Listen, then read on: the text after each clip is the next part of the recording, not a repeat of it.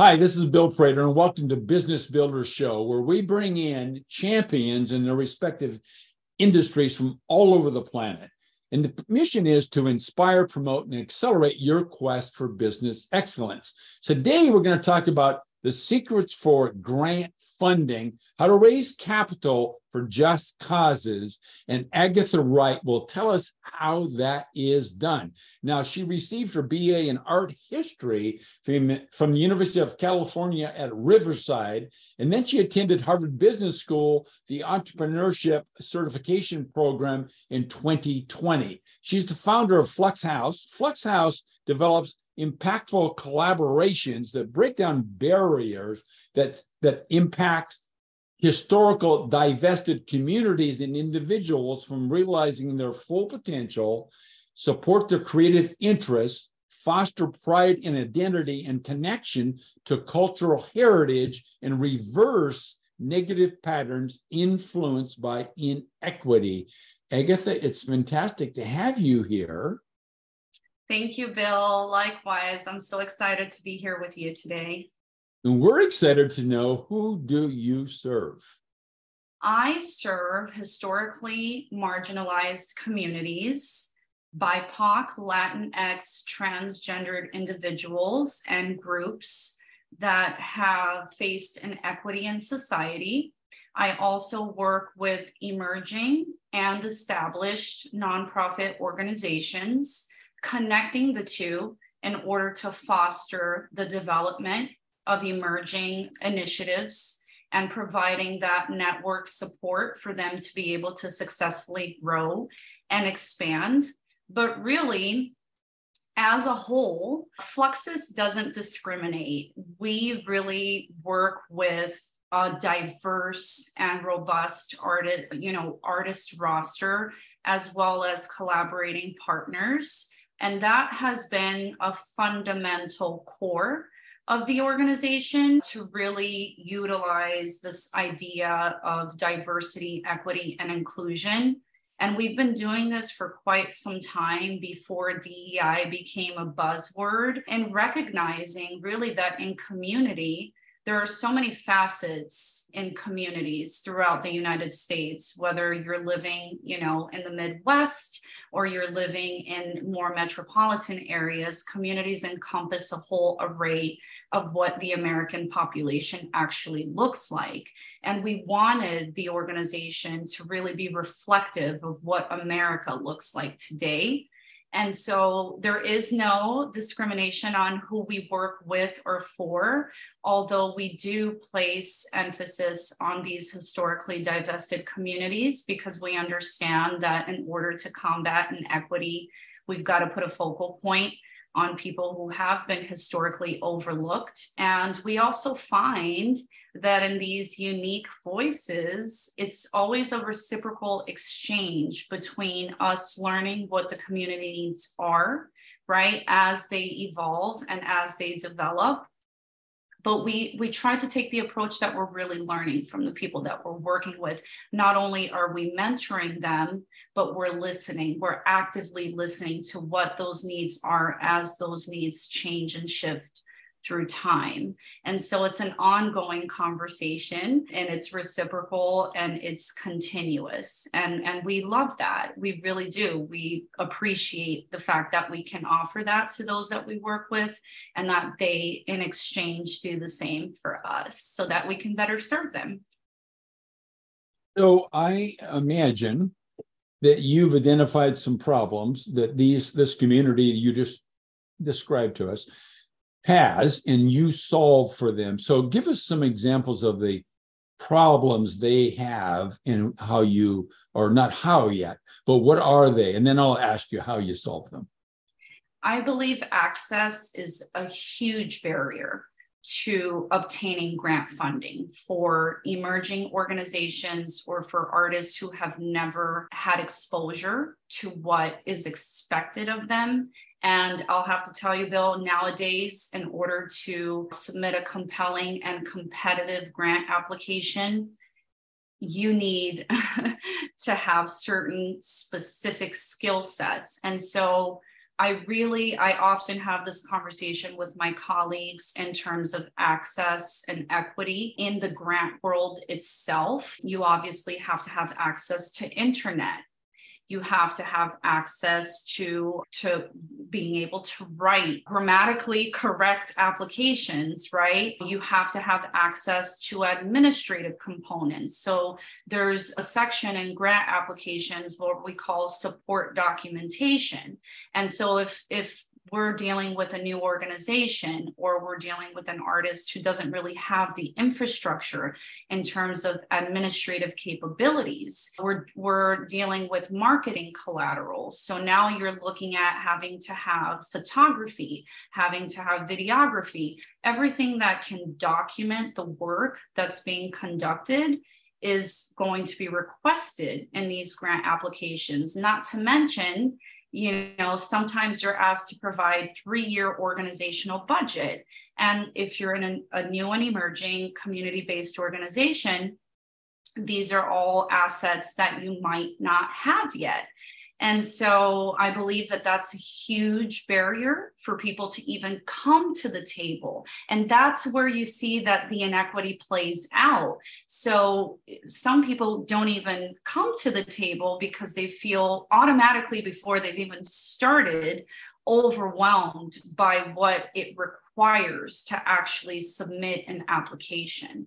And so that's something that we really work with our clients to build and to develop so that when they are ready to apply, they are applying according to all of the grant requirements and specifications. Another challenge that I find, it's demystifying the different platforms that exist in the grant world. A lot of times I find that folks are shying away from applying to federal awards, which are actually the largest funding pools that exist, just because there are several steps, right? Again, access.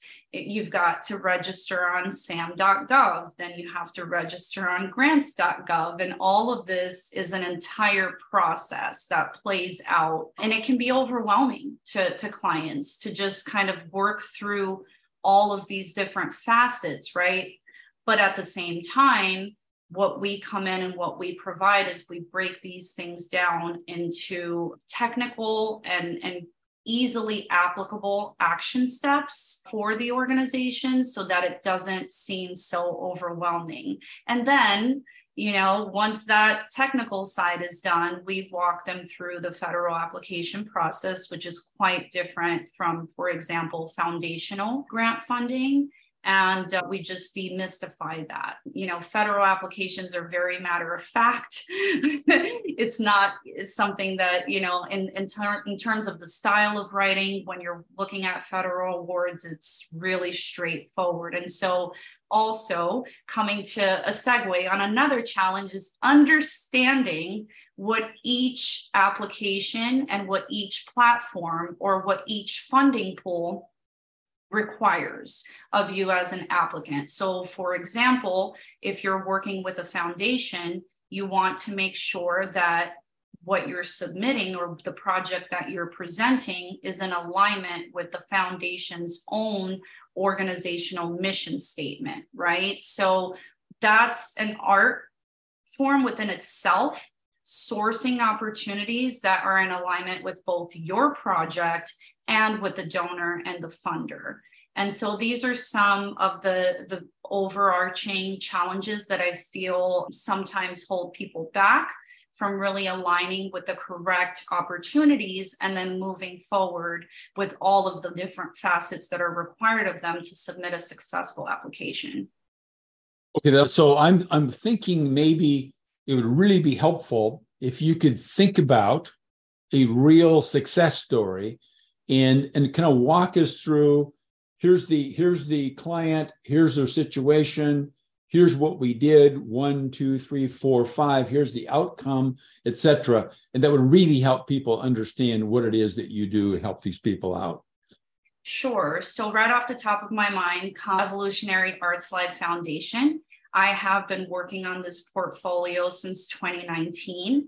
When we started, just to give you some background on the organization, it is a performing arts organization that focuses on a dual track curriculum for underserved BIPOC and Latinx children in Miami Gardens.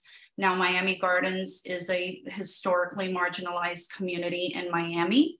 And we started out working with a very small group of kids. We really didn't have much funding at the time. There were 42 kids that we were serving, right? But we knew that in this particular region, there was a great need for support services for the youth that were residing there, which didn't have much because of where that specific geographic region falls in the county. There wasn't that much being, made available to children there, particularly in the arts. And so I would say the very first thing when you're thinking about what you're passionate about, what your cause is to do your research. Where are the gaps?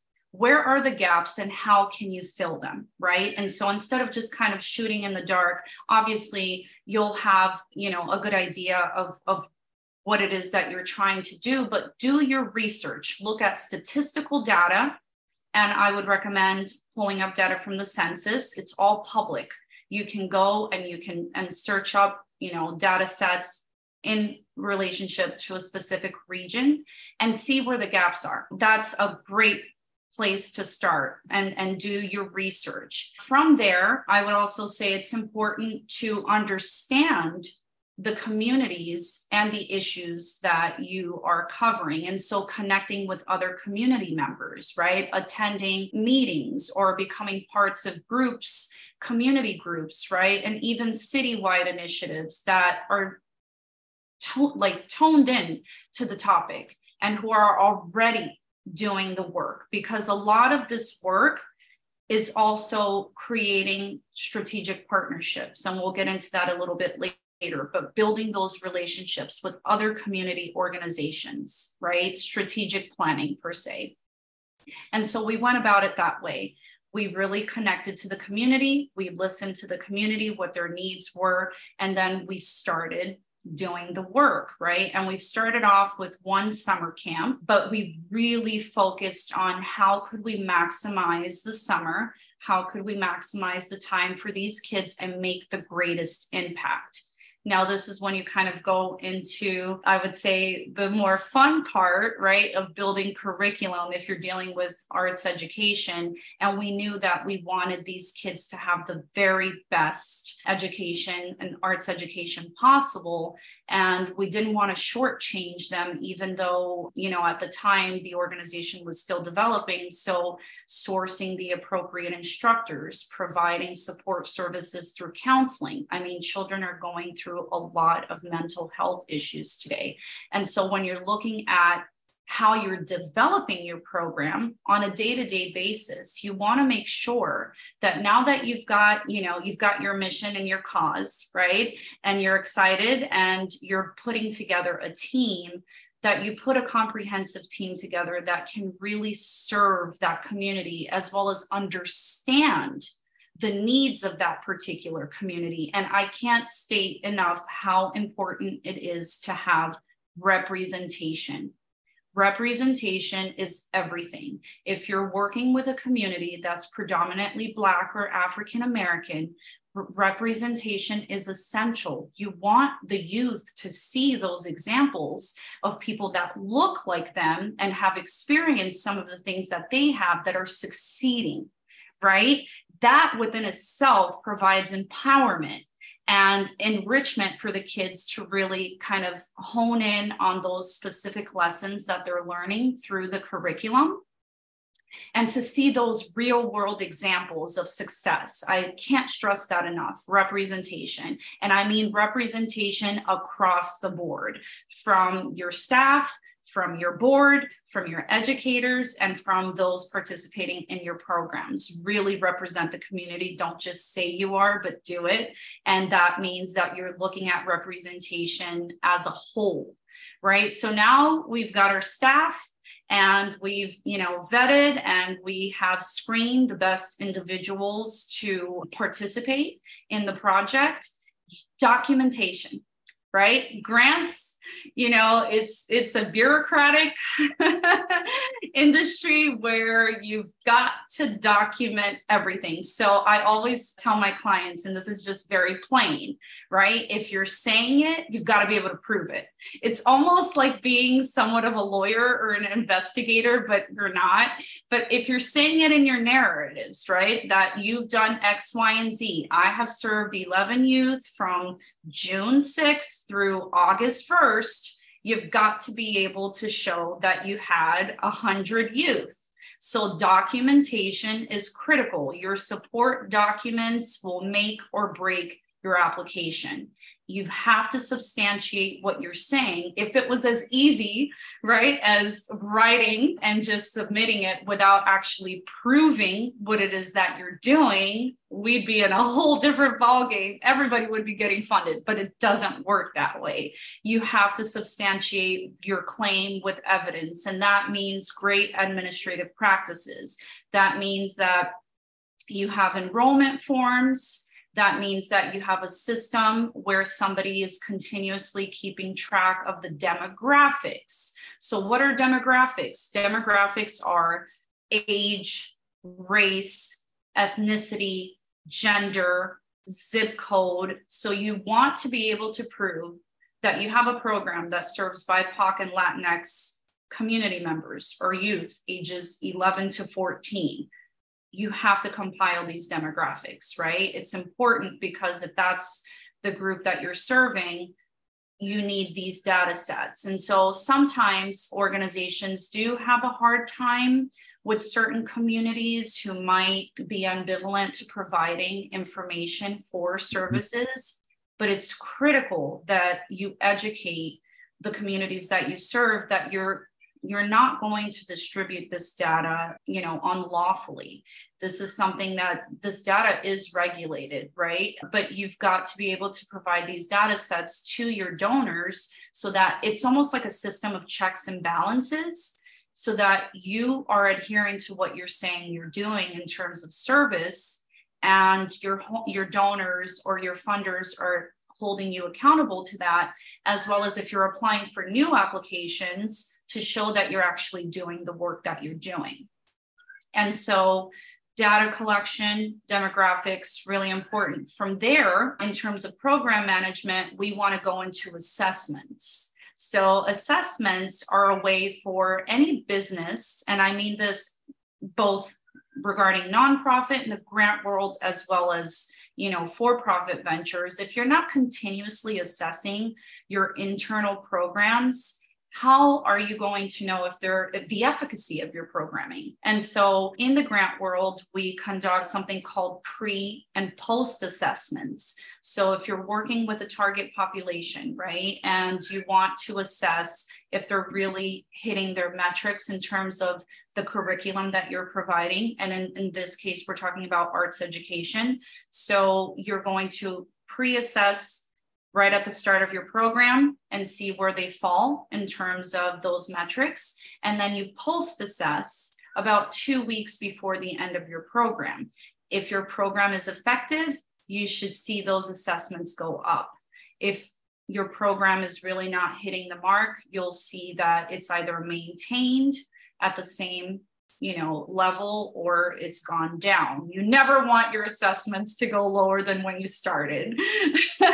That means that your program is ineffective and that your target population is not receiving the best service possible. And so it's important to assess not only your participants, but I also encourage organizations, nonprofit organizations, to assess internal staff, assess your staff. And something that has worked well for me, and when I worked at the Adrian Arsh Center in a program called Ailey Camp Miami for 3.5 years, and the Adrian Arsh Center is a wonderful organization in Miami. I learned a lot there in terms of my knowledge with grants and reporting. After every season, when the program ended, we would all sit together and really go through a comprehensive list of what worked that season and what we could do better. And it was an informal assessment per se, but it worked because it was done collaboratively with the entire staff. So everybody had a stake at what they experienced, right? As we had people in different roles. And it gave us a great way to just really chart the trajectory for the next season and where we needed to tweak, right? And enhance certain things in the program. The next practical piece of advice that I'll say in terms of running successful programs and getting to the point where you can scale, right, and receiving more grants is compile anecdotal data, testimonial data, right? You want to get those videos, you want to get those images. I mean, donors really love this. I cannot stress enough again. And there's certain things that I'm just going to really bullseye. They want to see where their money is going. They want to see, they want to connect. A lot of the times the donor, they're not there every day. And so the only way that they really see how this funding is impacting the community is through collateral. Take the videos, do the images, have the kids or whoever is participating write testimonials about their experiences and share it.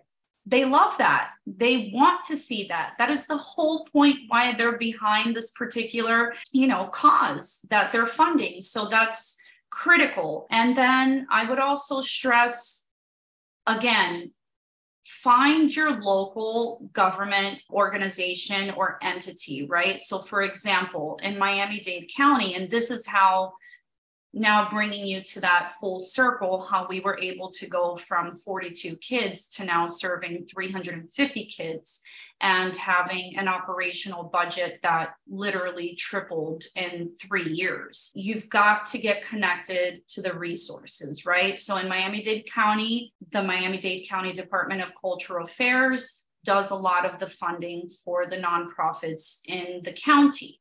And so how do you build that relationship? Well, guess what? These government funded programs, both at the city, state, and federal level, they are all public programs. And so what you've got to do is find your, local cultural affairs department, right? Or if you're looking at doing something that's outside of the art sector, you want to look at what government agency or department is responsible for that particular sector. And there are webinars, there are Zoom meetings, there are trainings for grantees where they walk you step by step on what the application process looks like, what is needed, right, for that particular, we call it the NOFO, the Notice of Funding Opportunity. And every NOFO is different because every opportunity is different. And so I would encourage, if you're new to this, right, and let's say you're in the arts sector, find your cultural affairs department in your city, go on to their website, and they should have a tab for grants, and then start, getting familiar and attend, show up. When I was a young program administrator, right, and really just starting out, I can't tell you, it was so incredibly empowering to be able to connect with people who did this every day. And I have a special place in my heart for the women in Miami-Dade County. I call them my fairy godmothers, because they literally took me under their wing. They saw that I was really passionate about this work, that I love this work, and they made an investment in me. And so they, sent me to training and they mentored me. So I was very, very lucky in that regard, because not only was I getting the training, that happened through the workshops, but also throughout the years. And I still connect with these relationships, and they're still a very important and critical component of my career to have access. If I have a question, if there's something that there's a challenge, you build this rapport, and information, it's public knowledge and it's supposed to be shared. But if you don't ask, if you don't seek it, then you're in the dark. And so really empower yourself in that regard. And then last but not least, apply. You have to submit multiple applications. It's an ongoing process. We were only able to scale with Evolutionary Arts Life because it's been ongoing. There is no, oh, I'm taking a break and I'm tapping out. That doesn't exist. If you want to continue to get funded, you have to continue to apply, and you have to continue to do the research, right? Sourcing those applications, developing those relationships with your ongoing funders, also super important, and then submitting as many applications as you can. And it gets easier. The good part is that once you put a couple of applications together, right? And let's say you've gotten funded, you can take those narratives and you can take what you've already worked on and use that. So for example, when you're first starting out, you want to make sure you've got your organizational mission statement, right? Your organizational history, if there is a history, your staff bios, all of these things that are being developed, you're going to use them again and again. And once you've submitted a couple of applications, if you're trying to submit for similar opportunities, it's a matter of really just tweaking things, right, to be able to fit that particular opportunity. But now you're not working from scratch. Now you have a template and you have a body of work that you can continuously draw from to submit those new applications. I would say this though, stay relevant, update your narratives. If you just did something new that's notable, right? And for example, Evolutionary Arts Life actually got to perform with the FBI here in DC. We got that up on the narratives very quickly. That is something that's very notable, and it's a prestigious opportunity to have shared in that presentation. And so continue to update your narratives, but don't be afraid to, take what you've got and recycle it as long as it's relevant. And it's, you want to also, this is really important to note as well, transparency and honesty in the grant world. And maybe we can cover that a little down the line, but it is something that your ethics matter. What you're putting down on paper, it's like a contract, and it matters. And what you must do what you say and say what you do. And if you don't, then you're going to deal with issues in terms of compliance or maybe losing the funding altogether. And that's the worst case scenario that you never want to do. And so ensuring that as you're going along, once you get funded, so you've got all these other pieces that you've set into motion, now you've applied, you have a successful application, you ensure compliance. Compliance is huge. I am a stickler on that. Sometimes it can seem that I am being somewhat, it's not like I'm a watchdog, but, I want my clients to be successful and to become continuously fundable. And so compliance is at the heart of that. If you say you're going to serve X amount, make sure you can serve X amount. If you say you're going to provide X, Y, Z, they will hold you to that. They will hold you accountable to that. And so sometimes people come into the grant world thinking, oh, well, free money. And no, it's a contract. and although, you are given this, that's why there's the tax exemption, you're still held accountable. You still submit a 990 at the end of the year to illustrate where and how those funds were spent. And if you want to be funded and you want to continue to receive that funding, you're going to stay vigilant and stay compliant. And so I guess It's a lot, but I'm hoping that I've broken it down into practical steps for people. But I would say, you have. yes. Now, here's a question. There's I imagine quite a few organizations serving or attempting to serve the same client base. So tell us, Agatha, how you're different from your competitors. I take a really personalized approach to understanding my client. And that means that I immerse myself into the work. And so a lot of grant writers I find can be removed. They're somewhat removed from the causes or the organizations that they're working with. And I think that's at a detriment to the client. Being able to really sit with your client and take time to understand the core of their mission statement, to also understand what the strategic plan is as a whole. Where do you see yourself? We're not just talking about an application that we're going to submit tomorrow, but where do you see yourself as you become fundable per se, right? Or as you receive this award? There's a period where we call it the award management, right? And so how all of this is articulated through time really will determine whether you're going to be able to get additional funding or not. Are you going to be able to stay competitive?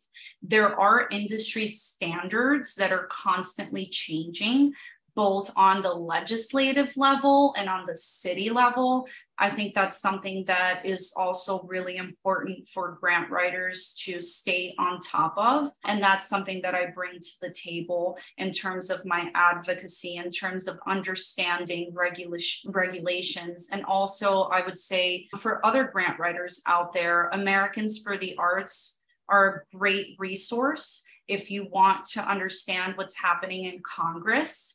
And, maybe I shouldn't be saying this to my competitors, but I like to share information. And I think that, it's really important for people working in this sector to understand that it's not just at the city level, but rather what's going on in Congress directly affects how these different institutions are going to receive their funding. And that's something that I'm constantly keeping an eye on. And so what does that do? When an opportunity opens up, I'm first in the door. And that matters as well, right? If you're coming in and you're applying, weeks and weeks after something has been opened, and you're now going up against hundreds of applicants who submitted it earlier, right? And I mean, I sit as a panelist as well. So not only am I a writer, but I panel for a lot of different organizations, national organizations. For the Culture Affairs Department in Miami, paneled for many years. Evaluating applications is a job within itself. It's intense. It is challenging. You're looking at many. So my last panel, I reviewed 53 applications, and these applications include many different sections. And so if you're first in line and you submit a great application, you're going to have a greater chance sometimes at really getting pushed through. And it's about knowing, these things. Opportunities are coming down the pipeline, new grants are coming in and out. And so that's something that I'm really great at providing to my clients and staying relevant and staying current with what's happening. I would also say, particularly regarding the art world and working with organizations that are art-based organizations, I've really done it all. I am an artist myself. I've been dancing since I was 3. I don't perform anymore, and I've retired my point shoes, but I was in the industry my whole life. And then from, being on stage, moved to working off stage with some of the best nonprofits in the country.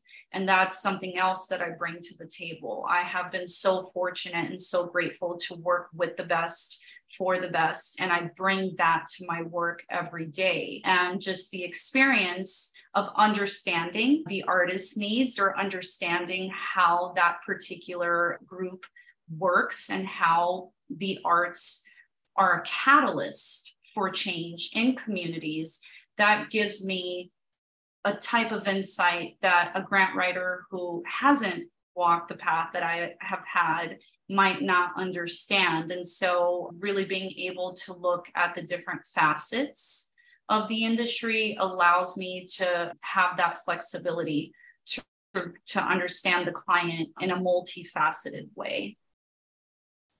So what do you feel like is holding you back right now? What's your major roadblock?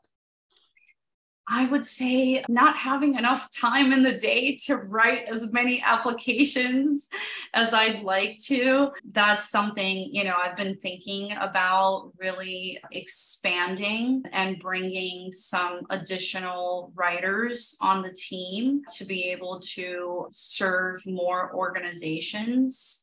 And I would say that's probably the prevailing barrier to serving more people, to just really, I don't like to, like I said, I have a personalized approach. And so I want every client that I work with to really feel that and understand the quality of the work that's being produced. But if I could have a whole battalion of grant writers, I would definitely be able to, grow in ways that I envision for the future. So how can our listeners get a hold of you, Agatha?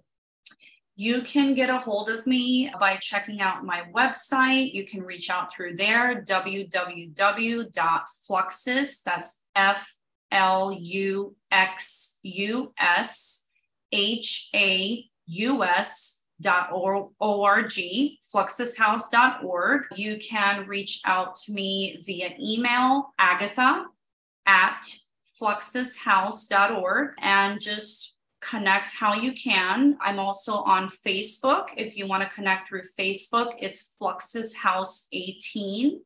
And you can find us on Facebook and follow us there. You can see all of the beautiful art and artists that we're working with, all of our grantees. But I would say the easiest way is to go on the website and fill the contact form. Okay, beautiful. Thank you. So tell me, is there a question that I should have asked you, or you were waiting for me to ask you that I didn't?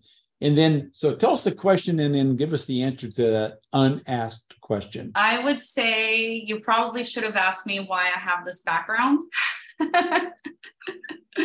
And I have this background because it is metaphorical to being a global citizen and to supporting and really championing for all different kinds of people who encompass our beautiful world.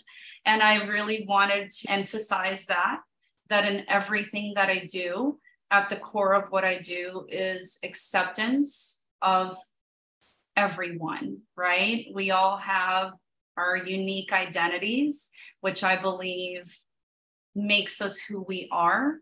And we should celebrate these differences. And we should support each other despite these differences and really come together as a community, as a nation, to open up dialogue. I think right now is a turbulent time, particularly dealing with culture wars, when really we should be having these conversations without the violence and the aggression and the judgment of each other. We can have diverging beliefs, but still meet each other halfway and in common ground as fellow human beings. And so I would leave you with that, Bill. That's nice. That's a nice close.